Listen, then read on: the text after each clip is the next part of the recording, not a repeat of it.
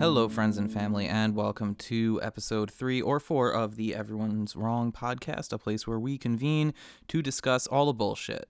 The left bullshit and the right bullshit. Equal opportunity bullshit discussers over here. The reason I say 3 or 4 is because that may change based on your access to me. So, you know, the VIPs, a lot of very select people, very select few people, have seen the 4th episode, which was a bit too controversial for me and my job hunt to post on the internet right now. If you want it, let me know. If you guys are chomping at the bit to hear my wisdom, you let me know, and I'll give you the private link to the last episode. In any case, so there's a few things that I wanted to discuss today. First of all, I wanted to touch on a few Trump things, and before that, I kind of was just doing some musing about this podcast experiment that I'm doing and the direction that I want to go in with it. And so I was thinking, like, so you know how South Park at one point recently was like, fuck this, we're not doing Trump shit because it would take up far too much of our show. You know, South Park's always very pertinent and very like up on current events. But they were like, we're not going to be doing that because there's too much Trump stuff, and we don't want this to be the Donald Trump satire show. You know, I mean, SNL is the Donald Trump satire show now. That's what, if you go on Google or YouTube and you look up SNL, that's what all the suggested links are going to be. It's their most viewed videos by far are the Alec Baldwin Trump videos. So I was doing a lot of thinking about that, and you know, you've probably noticed, since you, avid listener, really care about this podcast and the frequency of episode releases, that I have been completely slacking lately. And a lot of the reason for that is that I'm lazy and there aren't enough hours in the day, to be honest. But another big reason is that with the current way that the media is, and the way that around Donald Trump especially the media is, there's going to be a new thing like every day, you know, and it's always going to be a bunch of bullshit. So like, to what degree do I really want to waste my mental energy talking about Donald Trump? There are a ton of podcasts that just talk about Trump day in and day out, and from a positive perspective and negative perspective. I mean, I listen to a few conservative podcasts as well as a few liberal podcasts and my regular libertarian stuff. And on both sides, they're all the Trump show at this point, you know, and the ones that I really like are the ones that are not really the Trump show. And I don't know how much I want to be the Trump show. So I'm on top of that, I'm not a journalist, you know, and like, I don't really care about journalism. Other than that, I like to criticize the work that the mainstream media does. You know, I'm not trying to necessarily do it myself, and I feel sorry for you if this is a news show to you. So I don't know. I think I'm gonna lay off the Trump stuff a little bit, and maybe just let some of the big stories just completely fly by without acknowledging them, because by and large, a lot of them are a big waste of time. Also, pardon the background noise. It's summer now, I guess. Late spring, summer. School's about to let out, and I live in one of these big, you know, courtyard 2-wing Flatbush apartment buildings, which means that it is never quiet. And I do have a pretty sweet kind of little DIY home studio set up here, but I mean, there's not much to be done about the fact that there are like 1,000 people who live in this building, and they're all loud, and they're all outside being loud now. And my window faces the courtyard, which is nice in some respects because I don't hear all the cars, but also I get to hear a lot of weird stuff. Anyone who's fighting, if you have a courtyard facing window and your window is open, if you're fighting, the whole courtyard, like everyone else with a courtyard facing window, can hear your fight. It's super interesting, and I hear some weird stuff. And also it comes out like very kind of distorted and reverberated and like eerie sounding. It's very cool, and you hear that, and then like obviously someone's always playing Future. There's a very interesting soundscape coming from there. Maybe I'll start a second podcast. Maybe I'll record this and release it as some kind of art, you know. New York, Brooklyn apartment courtyard soundscapes. There's really interesting shit. People say weird stuff. There's always some dog barking. There's some weird like cat animal noise that I hear all the time, like every night, multiple times per night, and it sounds like a cat yowling, but I can't imagine that unless we've got some kind of schizophrenic cat who's just out there like yelling to the heavens. This is the cat equivalent of like the dude on the subway saying the N-word and all that. Anyway, so I do want to talk about Trump a little bit. So today, recording this right now, it's Tuesday at 7:30. I was gonna wait until after the Seth Rich stuff dropped that was supposed to drop today to record this, but I am now feeling like maybe it never will drop, and also that doesn't really matter well, more on that later. Anyway, so yesterday was this terrorist attack. I think they decided that it was a terrorist attack at the Ariana Grande concert, and I don't want to talk about it that much because, I mean, go anywhere else. Everyone's talking about it right now. Other than that, Donald Trump said something about it, which he's being lambasted for by a lot of my Facebook friends and a lot of people on the left. So he said that, well, we'll play the clip. So many young, beautiful, innocent people living and enjoying their lives murdered by evil losers in life. I won't call them monsters because they would like that term. They would think that's a great name. I will call them from now on losers because that's what they are. They're losers. And we'll have more of them. But they're losers. Just remember that. So yeah, Trump's basically saying, we're not going to call these people monsters. We're going to call them evil losers. And it sounds like he's reading, like this is a teleprompter speech, but I believe that this is one of the teleprompter speeches that he probably wrote with his own Donald Trump tiny little hands, because this sounds like exactly the kind of thing he would say off the cuff. We're seeing a little campaign trail Donald Trump here. He says he's going to call them evil losers, just losers, because Monster is giving him too much credit and they're just losers.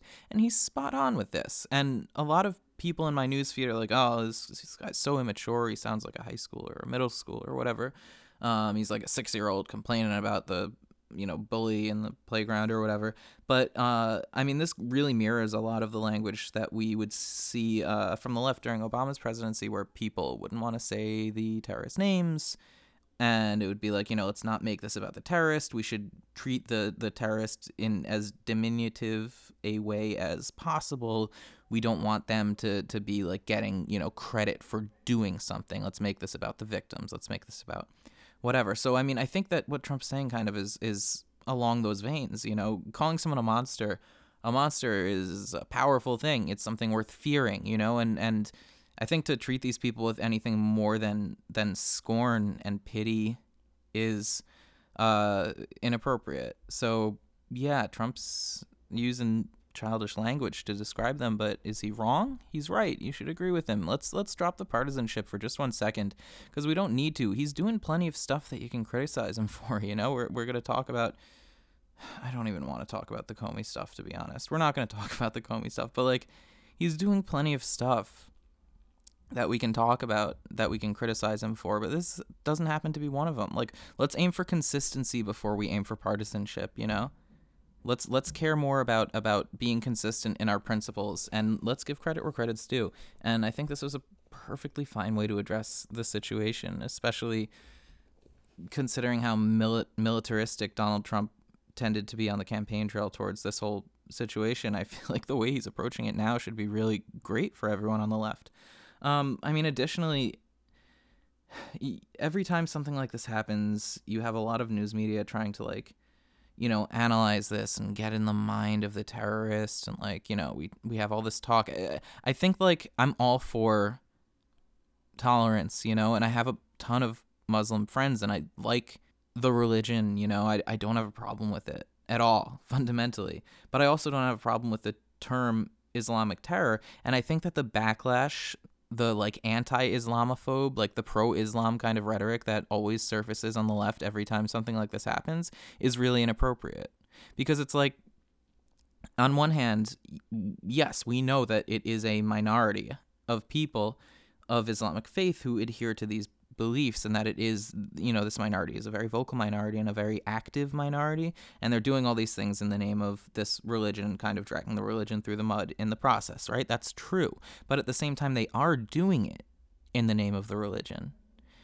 And, the people who see attacks like this and who think like, oh shit, like this mosque in my town is fucked and I'm going to go attack a Muslim guy, that needs to be addressed. But at the same time, we don't need to respond to every terrorist attack with waves of people calling to be more tolerant of Islam. That's not an appropriate response. It is, I think, an insensitive response. Chelsea Clinton yesterday had a whole big speech. Don't even get me started on Chelsea Clinton, by the way. What is she doing? Someone needs... It's unfortunate that her birth invalidates her from ever holding any kind of office in my mind, but it totally does. Fuck Chelsea Clinton. Go away. You have enough money. Don't get involved in politics. You're done. You're written off. You got a big fat paycheck by virtue of your birth that also happens to invalidate you from holding public office without receiving at the very least my personal scorn, and I would think the scorn and disapproval of probably millions of Americans. Step out, Chelsea Clinton. Go into the woods with your mom. In any case, she, on the same day of this attack, had a whole lot to say about how we should not be tolerant of Islamophobia. And while that is a conversation that needs to be had, I just think that it is insensitive, because the fact is that there are people whose children are dead right now, little kids who are just trying to watch whoever, Selena Gomez, Ariana Grande, right? Who are not alive right now because of things that people did in the name of this religion. And I understand that they're not the majority of that religion, and that's not what the religion's really about, and you have extremists of all faiths and stuff, but, like, if every time, like, I don't know, man, because you don't see this as much, but, like, if there were a Christian dude who, like, went and burned down a mosque, and at the same day everyone was running around going, like, oh, no, we need to love Christian people, and let's not persecute Christian people, like, we don't need to go out and burn Christian people at the stake because of this, but, like, let's not celebrate them for the day, you know? Like, we don't need to go out, don't go beat a Muslim guy up because there was a terrorist attack, but, like, you don't need to, it doesn't become, like, an Islamic rights thing. Just give it a break for one day, man. Let people mourn, you know? And, like, I feel like it might be counterproductive. Like, you might be drawing attention to yourself even, and to... If you don't want the attack to be associated with Islam, then maybe every time there's a terrorist attack, we shouldn't have a bunch of talking heads on the left talking about how we need to be tolerant of Islam, you know? Just don't say anything. Keep it quiet. The next thing I wanted to talk about, very briefly, another Trump thing, and then we're going to get into what I really wanted to focus this episode about, which you guys are just going to love. Everyone's going to love me for this one, but we'll get there, is the Trump's little Middle East tour that he's taking right now. It's his first trip, like, trip overseas in the capacity of being president, I guess. And so we went to Saudi Arabia, and, like, they really, you know, laid on the fanfare for him, because obviously the Saudi king, or Shah, or whatever he is, the Saudi king knows the way to Donald Trump's heart, and I'm sure Donald really enjoyed being over there, and the sword dancing and everything else that happened.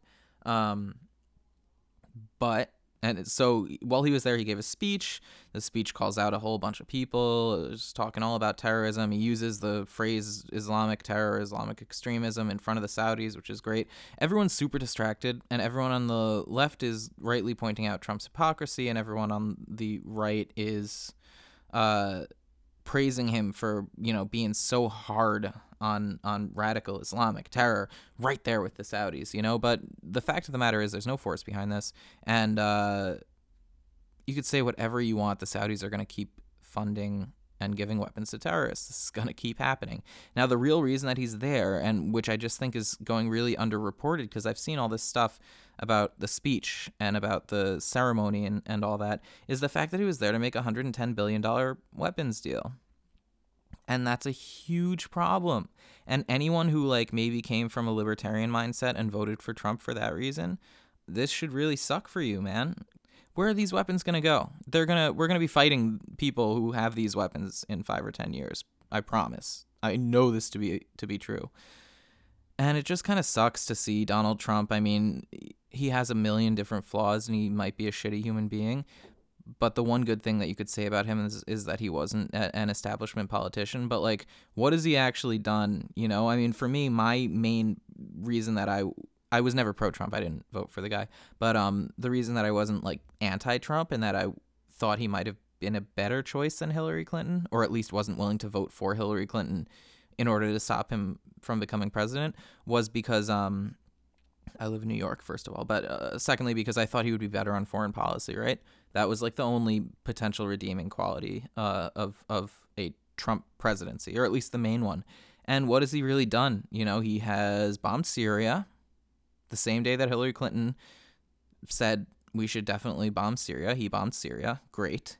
And now he's made a weapons deal with the Saudis, and then he went to kiss Israel's ass right after that, you know? Who is this guy? He's just another dude. He's not doing anything different. He's just another guy going through the fucking motions.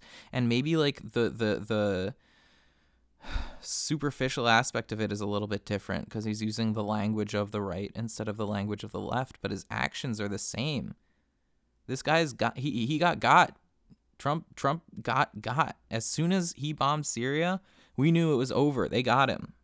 And that's it. And now he's just doing all the same things that Obama did, just using different words for what it is. And that's a fucking shame. That's a damn shame. And it really exposes a lot of the doublethink of the Trump supporters that they're still going with this. Because, I mean, especially after the Syria thing and now this, I mean, these people are bending over backwards to continue to retroactively justify his actions, even though a lot of the reason that they claimed to have supported them during the campaign was because he was espousing views that were in direct contradiction to the things that he's done since he took office. And I mean, while at the same time he was contradicting himself too, because he was saying, "Oh, we need to be non-interventionist, but oh, we also need to go and bomb the shit out of ISIS," you know? So sure, he was contradicting himself, but like it seems like a kind of selective like retroactive cherry picking of things that he said. You need to do some mental gymnastics to find a cogent Trump campaign narrative that supports his current actions, and I don't think that those people were there before he took them. I don't think that the people who were cheering him on for whatever he said in Saudi Arabia yesterday would have loved an arms deal for $110 billion in October. And it's just a shame, man. And I think it's like a lot of it is like cult of personality kind of stuff, and a lot of it is rallying against the establishment, and I understand the latter more than the former of those things. But if you're rallying against the establishment and then this guy's going into office and he's doing exactly what Hillary Clinton and Clapper and all these people want him to do, then what does it matter?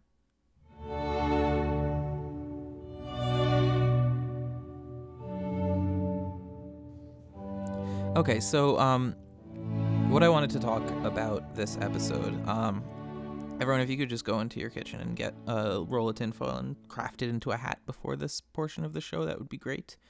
Okay, in all seriousness, I want to talk about Seth Rich. Please bear with me for this. Let's have a conversation, a one-sided conversation.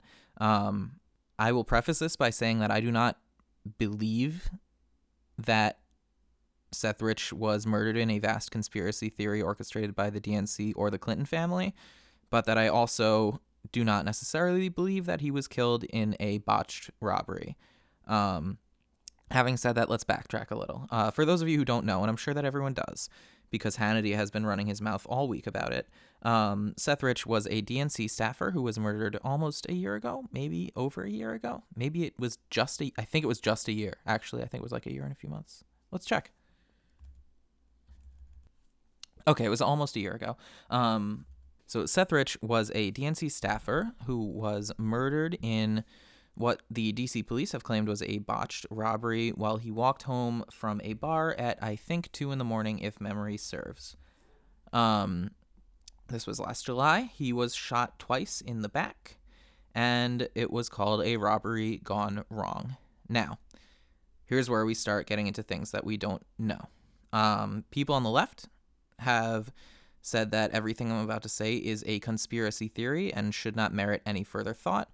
People on the right have been chomping at the bit, calling Hillary Clinton a murderer, and pretty much assuming the absolute worst. Now, the reality of the situation has yet to be seen, but I think that in terms of the evidence that we have, everyone should be somewhere in the middle about this. So, here's what we know.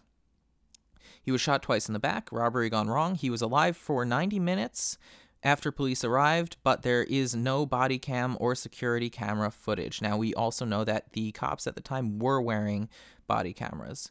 Shortly after he was killed, his laptop was confiscated from his home immediately. It was like a half hour after he was killed by either the DC police or the FBI. That is unclear. We don't know that, but we know that it was confiscated, which seems like a little bit of a quick response. And also now no one has access to it. No one knows where it went. We know that he had access to all of the emails that were leaked by WikiLeaks 10 days after his death, and we know that those emails were leaked 10 days after his death. WikiLeaks' response to this has been to heavily allude to Seth Rich being their source without ever saying it outright.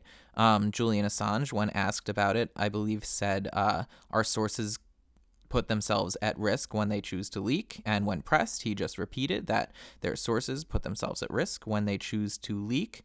And then WikiLeaks subsequently put out a $20,000 reward. I think it was $20,000. I'm not 100% sure. For information about his murder. So this is the theory that Seth Rich was the one who actually leaked the DNC emails and that it wasn't the Russians has been floating around the ether for a while now. Not just on the Donald subreddit, where everyone is super emotional and they only speak in platitudes and absolutes, but among more rational, level-headed people as well. One of the podcasts that I listen to, which I heavily recommend to anyone hearing these words right now, is called the Unfilter Podcast. It is by Jupiter Broadcasting, who are based out of Oregon, I believe, maybe Portland. I think just Oregon. And they're excellent. And it's two guys, one of whom works in broadcasting, the other of whom is like a vlogger kind of dude. And it's basically a clip show where they go through all different clips of all different news that's happened around the zeitgeist, and they analyze it and try to construct a true narrative, or at the very least point out all of the false narratives. I think it really speaks volumes to the kind of integrity and nonpartisanship of this show that I, to this day, have no idea where the two hosts' political views fall. I don't know who either of them voted for in the election. And, I mean, that's great. I think that's the way it should be. I would guess, if I had to, that one of them is a Sanders-esque progressive and that the other is a libertarian, which, again, should kind of speak to the integrity and the nonpartisanship of the show, that they agree on so many things that they talk about. But I'm really not sure. So they're not really pushing a political agenda. They're kind of just calling bullshit left, right, and center. And anyway, the reason I bring them up, other than to heavily recommend them to anyone listening to this, it's a weekly show. It's about 2 hours long, and it's great, very entertaining, is that they've been talking about the Seth Rich situation for a while. So this isn't something that's just popped up, but it is now a part of the big conversation that everyone's having, because of something that happened last week. A Fox affiliate ran a story about a third-party private investigator named Rob Wheeler, who came forward and said that there was an FBI report that showed evidence of contact between Seth Rich and WikiLeaks. They also reported, Fox wound up picking this up, like mainland Fox or whatever they would be called, and added that they have an anonymous federal source that confirmed the information that Rob Wheeler was giving them is correct. So this kind of brought it to the national, forefront, and now everyone knows Seth Rich's name. And I think the day after, 2 days after, immediately this story was walked back really hard. Turns out Wheeler didn't have direct contact with any of the people that he said he did, and the guy who paid him to go get this information is some Fox pundit or something. I don't remember. The point is, it came out to be largely bullshit. Which, I mean, I can concede that, right? That's fair. But that doesn't really explain any of the other shady situations surrounding Rich's murder. Now, another preface. I'm going to continue with this because no one seems to be willing to have this conversation, because as soon as you open your mouth, you are labeled a conspiracy theorist. One of my good friends told me that this is intellectually beneath me to be believing this, as if I am off, chomping at the bit with Hannity to get Hillary Clinton tried for murder, which I'm not. But I am keeping an open mind. And the fact is, I haven't seen anything conclusive to tell me that he was murdered by the DNC or at the will of the DNC or by people who were paid by the DNC. But I also haven't seen anything that would lead me to believe that he was killed in a botched robbery. So how he was killed is still very much up in the air. And I am willing to give credence to any theory until we get more evidence, because what we have right now is not very much. If he was killed in a robbery gone wrong, why was he shot in the back?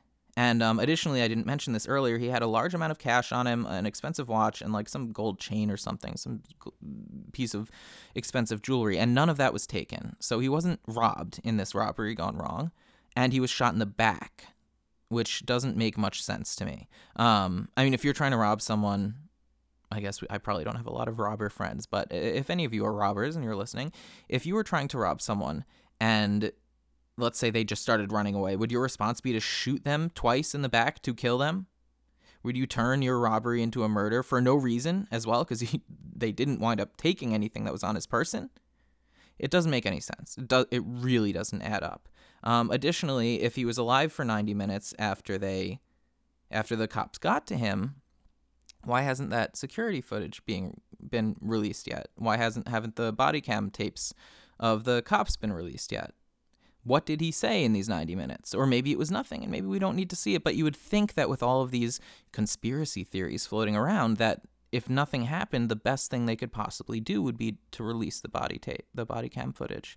And additionally, I will say that if I saw the body cam footage and there was nothing there, that would tip us in favor of, no shady doings going on here, no shady business. But the fact of the matter is, there is very little evidence. The only things that we know were that he was killed and that it was in D.C. and that he was shot. That's it. So why should the assumption be that he was killed in a robbery gone wrong? Why should the assumption be that he was killed by the DNC either? We don't know either of these things, but there's a lot of circumstantial evidence that points to his being killed for political purposes, namely that he had security clearance to read and have access to the emails that were leaked to the DNC, that the emails were leaked, the leaks were published by WikiLeaks 10 days after Rich's death. And additionally, and this is the most circumstantial because I wouldn't put it past Assange to intentionally kind of muddy the waters on this, but why would WikiLeaks be offering money for his reward money for information about his death? So there is a lot that would suggest that there is more to this than meets the eye. Now, unfortunately, you can't talk about this now without being labeled a conspiracy theorist and without being lambasted and treated with disdain by people on the left. And I think that that's a little bit silly because, like I said, we know at the very least that he was not robbed. So why should I believe that he was robbed if he wasn't robbed? Why should I believe that he was killed in a robbery if I know he wasn't robbed? That's it. And you can't even say that without people saying, oh, you're a conspiracy theorist. Oh, what are you, like, you're some kind of Sean Hannity fanboy, and you probably think Benghazi was legit, and all this stuff. And it's just so infuriating that we can't even have the conversation, and that I can't voice any kind of doubt over the story that I was given. And these same people who are saying, oh, you'll just believe anything, this is intellectually beneath you, are just, nodding their heads and fucking walking along and listening to the regular line when there's no evidence to support the mainstream conclusion either. There's less evidence to say that this guy was robbed than there's evidence to say that he was killed for a political reason. And I'm, again, not saying that Hillary Clinton had him killed, but it seems much more likely, at the very least as likely, that he was killed for political purposes than that he was murdered in some kind of shitty robbery by the worst robbers in the world, who somehow left no evidence. If these robbers are so inept also, you'd think they would leave some kind of evidence, right? Or that, we'd use he was alive for 90 minutes. Jesus. If he was alive and he said, oh, I don't know what happened. These people tried to rob me and then they shot me. Release that. And I'll stop thinking about it. Because I don't want to have to think about this. It's an unpleasant thing to think about. that there are all of these webs of deceit, and people are getting killed for political shit here in the United States, right? In the land of the free, where we have rule of law, not rule by law. It's disturbing to think about this stuff, and I understand everyone's aversion to it. And I don't want to have to go down this path. But the thing is, nothing has been released that would lead me to think that this was what they say it was. I don't think this was a robbery. I don't know if the DNC or Hillary Clinton or the Russians or the FBI or anyone had anything to do with having him killed. I don't. And I wouldn't push that without evidence. But I ask you to please not push to me the story that he was robbed and the robbery failed so they killed him without evidence. Okay? Do me the same courtesy that I do you. I won't call you an idiot or say that it's intellectually beneath you to believe that he was killed in a robbery gone wrong, even though there is zero evidence that this happened, and there is evidence that points to this being false. I won't criticize you for that, but I ask you not to criticize me for not buying the bullshit, okay? We can have a calm, even logic discussion about this without bringing in emotional arguments and without having ad hominem attacks on people. And the phrase conspiracy theorist has just become something that people throw around to invalidate the ideas of those who say things that they are uncomfortable with, without having to actually address the points. It's the same thing as mansplaining, which is an absurd, ridiculous way to avoid a conversation. If a man says something you don't like, you can just say he's mansplaining, right? If someone says something politically that you don't agree with, you can call them a conspiracy theorist, and that vindicates you of the need to actually address anything that they're saying. No, I'm sorry. We will have a conversation or we will not, but you don't get to just say no conspiracy theorist and not address what people are saying. Let's stop buying the partisan bullshit and start actually talking to each other, because that's the only way that we're going to reconcile all of the divides that are plaguing our political process right now and that are plaguing our culture. And it's tiresome. So for racist or not racist, I wanted to do something a little bit different this week. A couple weeks ago, Margot's, my girlfriend's father, who's like a spiritual dude, very smart guy, very into like Eastern philosophy, and a very like thoughtful kind of person, always posting interesting articles and stuff, even though I may not, my politics don't necessarily fall exactly in line with his. I respect where he's at and how he got there. And like I said, very, very like thoughtful person, very conscientious person. Posted something by a dude named Jordan Peterson, and suggested that anyone in his newsfeed on his Facebook friends list should definitely listen to this guy. He's so good. Check him out. And I didn't, but I planned to. As with many things, anyone who knows me knows that it takes. I don't really take recommendations very well. I kind of like need to figure things out for myself. So I started listening to the Joe Rogan podcast recently, and I saw that one of his recent guests was this same person, Jordan Peterson. So I decided to listen to the podcast, and it was wonderful, incredible. This guy is so smart, and if any of you listen to Rogan, you know Rogan really plays off of very intelligent people super well. He knows the right questions to ask. He listens enough. It was an enlightening podcast, to say the least. I really highly recommend it to anyone. Joe Rogan Experience Austin Peterson episode. I don't know what number it was, but you'll figure it out. So I looked into this guy a little bit. Now, how this relates to racist or not racist. The segment, I mean, I guess we kind of talk about all kinds of prejudice and the buzzwords that the left likes to use to silence people who they don't agree with. So Jordan Peterson has been labeled a transphobe. He is a Canadian professor. He teaches in Toronto somewhere, University of Toronto, something like that. I don't know. Yes, it was the University of Toronto, actually. It's right in front of me. So he is a psychologist and a professor there, and he has studied specifically ideologies and how they lead to good things and bad things, and kind of, you know, different ideologies that have taken place in the psyches of humans over, you know, the course of history. And in this episode with Rogan, he goes in about dominance hierarchies and what leads people to act the way they do, and sexual selection, and just all of this incredible, fascinating stuff. He is brilliant. But he has been labeled a transphobe and subsequently a homophobe as well, because I guess you can't be one without the other, by people on the left, because he refuses to use the words Z and Zer to refer to. I mean, he refuses to use any of the artificially constructed gender pronouns that people have made up over the last few years. And there's some legislation in Canada that says that you need to call people by their preferred pronouns, otherwise you are oppressing them in some way. There's no jail time associated with it, but I would assume if you don't pay the fine, eventually you do go to jail. So there is. So essentially, the Canadian government is trying to force people at the point of a gun to use words that don't exist to describe people based off of what these individual people want. So he's been labeled a transphobe and a homophobe, and every time he goes to speak at a university or anything like that, now he is he's protested and people scream stuff at him and they blow air horns in his ear, and they just cause a general ruckus. And the reason that I bring up Margot's father is because this guy is one of the kindest dudes and most giving, generous, kind-hearted people that I've ever met. I mean, he's a real he's really into kind of Eastern philosophy kind of stuff. He meditates every day. The dude's a do no harm kind of guy, And there's no way that this guy, would be into someone who is a transphobe, right? Because obviously he listened to what Peterson had to say. So he's not.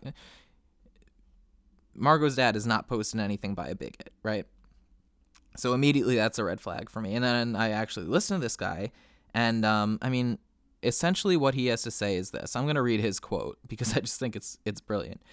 He says, "I will never use words I hate, like the trendy and artificially constructed words Z and Zer.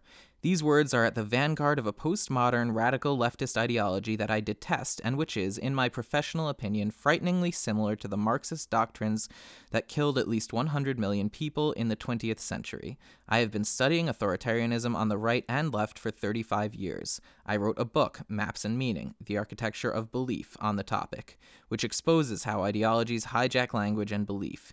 As a result of my studies, I have come to believe that Marxism is a murderous ideology. I believe its practitioners in modern universities should be ashamed of themselves for continuing to promote such vicious, untenable, and anti-human ideas, and for indoctrinating their students with these beliefs. I am therefore not going to mouth Marxist words. That would make me a puppet of the radical left, and that is not going to happen, period."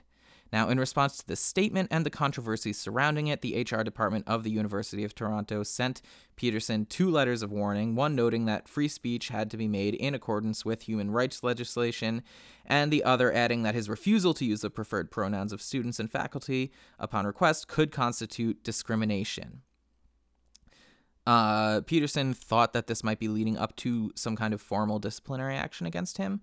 But in December, the university assured him that he would retain his professorship, and in January of 2017, this last January, he returned to the classroom. So he's still doing his thing, which is great.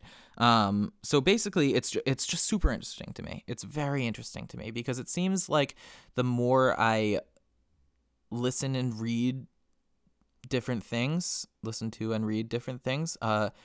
more I realize that all of these people who are showing up and protesting at these events, protesting people speaking, these Antifa people, these protesters, right, do not hold a candle to the people that they are protesting on an intellectual or philosophical ground at all.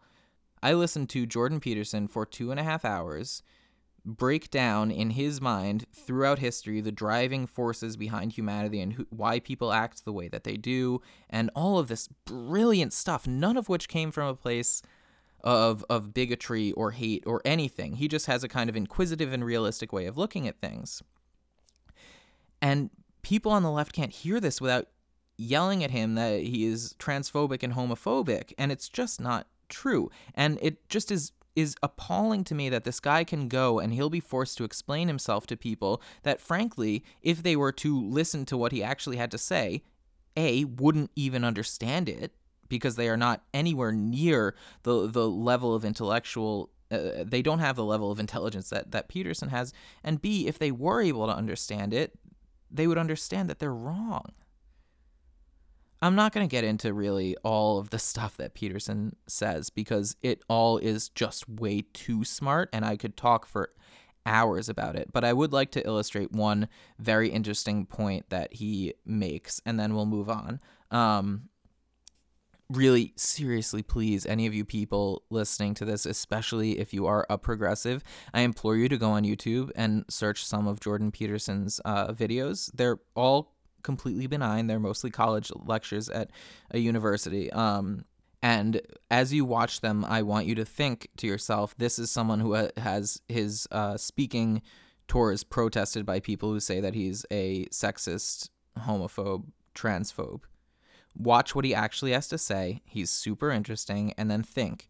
And I think you'll find yourself coming to the conclusion that if this harmless Canadian guy, this guy who wants nothing more than to read and study and share what he's thinking with other people, who I think is beyond harmless, if he can be labeled as a bigot by the left, then anyone can. And then what's the point? How do we figure out who the real bigots are? In any case, he made an excellent point in one of his speeches that I just want to kind of share with you guys because it kind of blew my mind. So the point is, he's talking about identity politics, right? And intersectionality. I think intersexual identity politics, right? So we've got feminism, but then it's, there's white feminism and black feminism, and you have to incorporate when you're thinking about the female experience, if the female in question is black, or if, when you're talking about the racial experience, what religion they are, or what socioeconomic class they come from, right? There's all of these different kind of qualifiers that shift how your experience is, and we don't want to generalize, right? So we need to be intersectional, and that's like the next wave of kind of leftist thought, because the current wave right now is like, there's the Women's March, and then there's the people who are trying to get kind of ahead of the curve, and they're saying, well, the Women's March is actually sexist too because it's the white Women's March, so like we're going to keep getting into these narrower and narrower categories, right? And eventually, where do you draw the line? If you're the one who is saying like, oh, you got to factor in this and you got to factor in that, you got to factor in, it's not just that you're this, it's not just that you're black, it's that you're poor and black, or maybe you're rich and black and you have a unique experience, or maybe you're black and you grew up in a white neighborhood, or maybe you're a mixed race, or maybe you're like an Asian who grew up in a black neighborhood who happens to be lesbian, it's crazy. Who knows? There are so many different ones. So where do you draw the line is the question. At what point is it like, okay, we can identity politic to this narrow of a group, but we can't get any narrower than that. You can't draw a line. You can't, because what's it going to be? It's going to be like, okay, we'll factor in race, class, and sexual orientation and gender. But then what if you get someone who like has a chronic illness, I guess we got to factor in that too. What about height and age, man? Ageism is a thing. Sizeism is a thing. There's a million different isms. And when you get down to it, if you take identity politics to their logical conclusion, if you take intersectionality to its logical conclusion, where are you left? You're left with the individual. You are left with what the right is holding up above everyone else.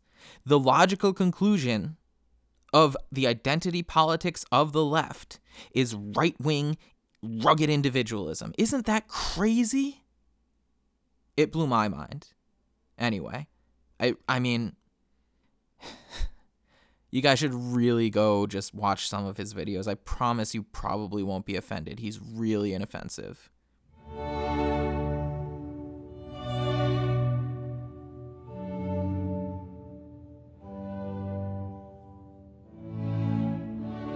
Okay, so the next thing I wanted to do, this is also, it's kind of like a racist or not racist thing, but I want to start maybe keeping track of all the things that are racist, like the inanimate things that are racist that we're supposed to reject or whatever now, according to people on the left.